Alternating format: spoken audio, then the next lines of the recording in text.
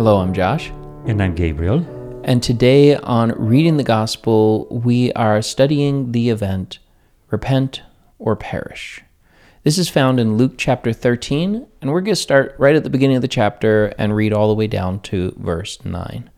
Follow along with us in your Bibles. There were some present at that time who told him about the Galileans whose blood Pilate had mingled with their sacrifices.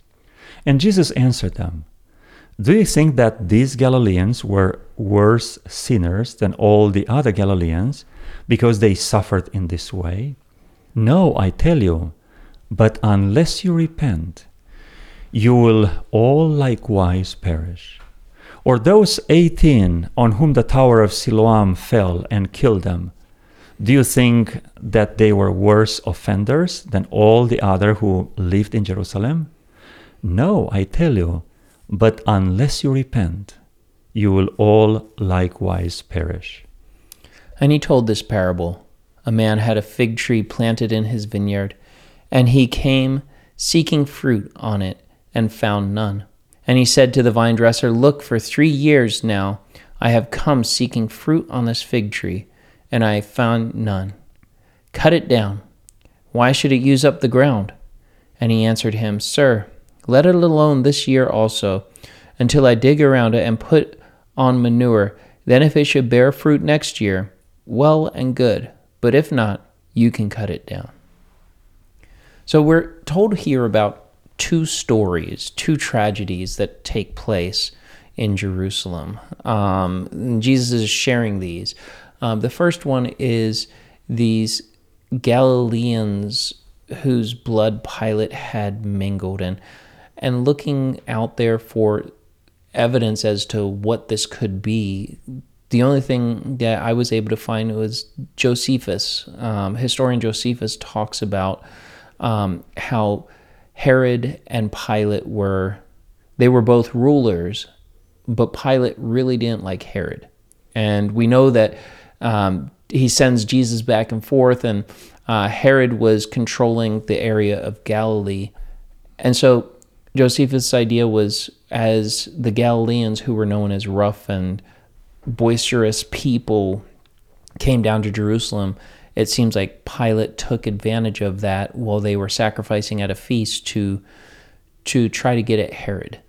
And he ended up killing some of them while they were sacrificing. So that's what Josephus says. Other than that, we can speculate, but we don't have concrete evidence on this story. This is consistent with Pilate's behavior. Yeah. Because he did something similar after the resurrection of Jesus Christ in AD 36, when he ordered a massacre of Samaritans while they were worshiping on their own temple on Mount Gerizim.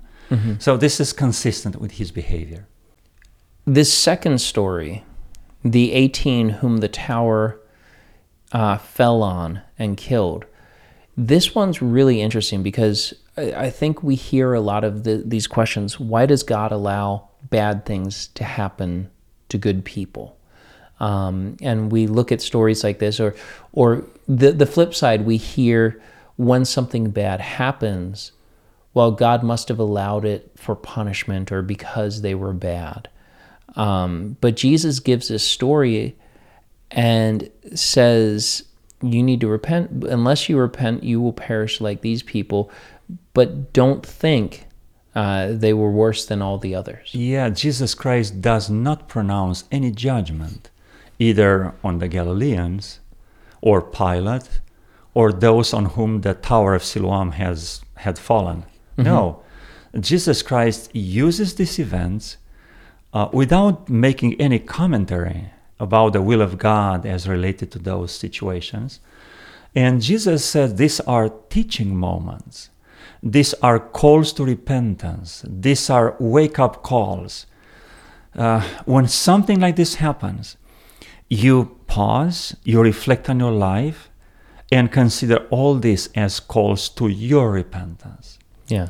So when you see wars happening in other parts of the world, when you see some people dying, right away we have this tendency to blame some and to say, oh, God really wanted to punish these guys because they are, pagan. Jesus' teaching here is when events like this happen, you take your look from them and you turn it inside towards yourself. Mm-hmm. These events are calls to repentance. And it doesn't mean that if you repent, things will get better or stop or things will change. Jesus never promised peace and prosperity on this earth. He promised a sword. Mm-hmm. So when we repent, we might still live in the situation. The goal that when we look around and we see things that call us to spiritual awareness, our response is to repent. Because I think the danger is many people think, well, as soon as I repent enough, then God will remove this affliction from me. He'll take away the pain as soon as I repent enough. Behind that statement, there is a theological understanding that repentance is like a quantity of good works mm-hmm. with which we fill like a bucket or a container. And when the container is completely full, that means God is satisfied and his wrath is moving away from us. That is bad theology inside Christianity. That is the essence of paganism. We are not here to appease God. Mm-hmm. We are here to respond to his initiative. He is seeking from us from the Garden of Eden. Jesus Christ came and said, "Come to me and I will give you peace." This is an invitation to come to him. So then there's this fig tree that the vine dresser wants to cut down. Now, who is the man and who's the vine dresser in this parable? For me, as I look at this, I see the man who planted the tree in his vineyard as God, and Jesus is the vine dresser. Ultimately, this is a parable, and the point of the parable is the story that God is giving us time. Mm-hmm. He's going to do what he can. He's going to provide the best environment for us to produce mm-hmm. fruit.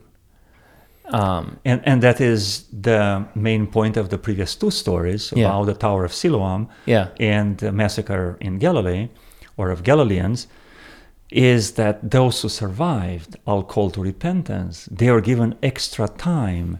Yeah. They are given a new opportunity to turn around, to start over.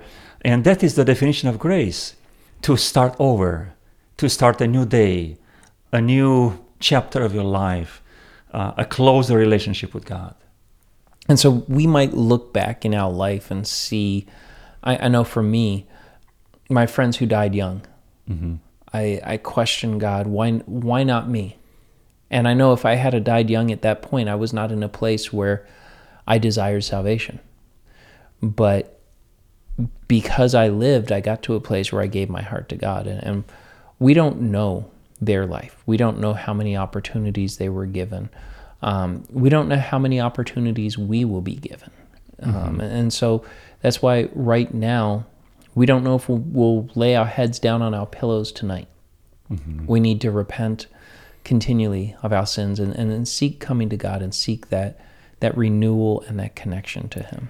I remember reading the story of the first heart transplant that happened in South Africa in 1967, Dr. Christian Barnard.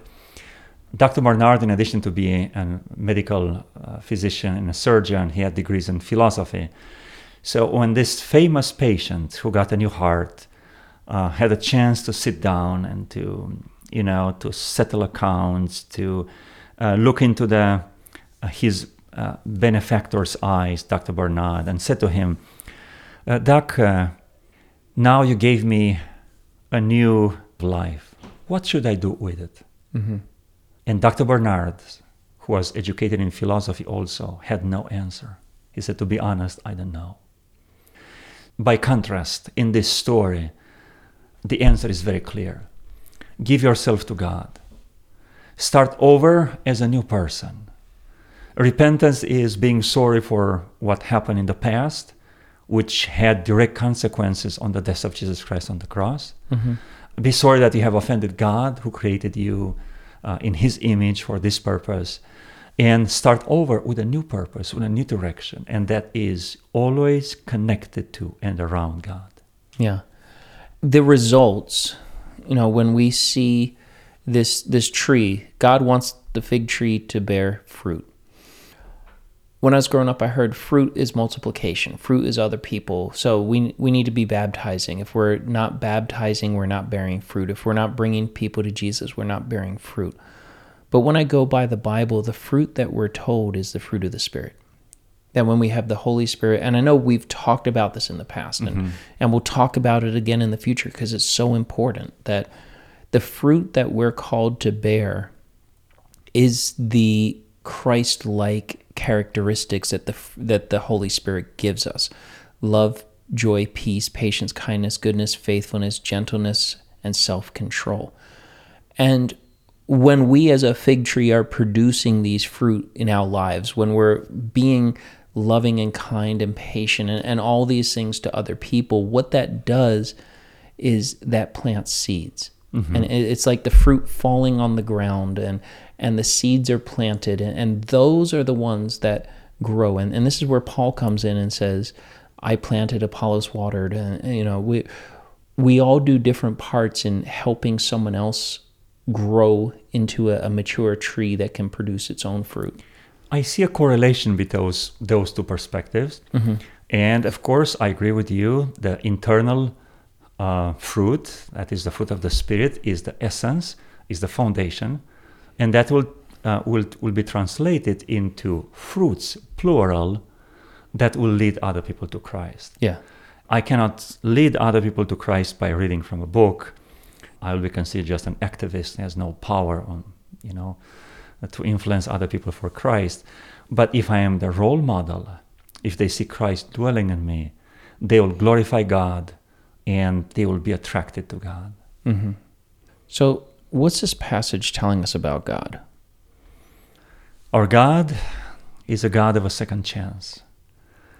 Our God is interested to help us start over, no matter what happened in the past, no matter how far and deep you went away from God. You can start over. It was possible with Mary Magdalene, who was controlled by 7 demons, most likely the same woman caught in adultery. It happened with a thief on the cross on the right side.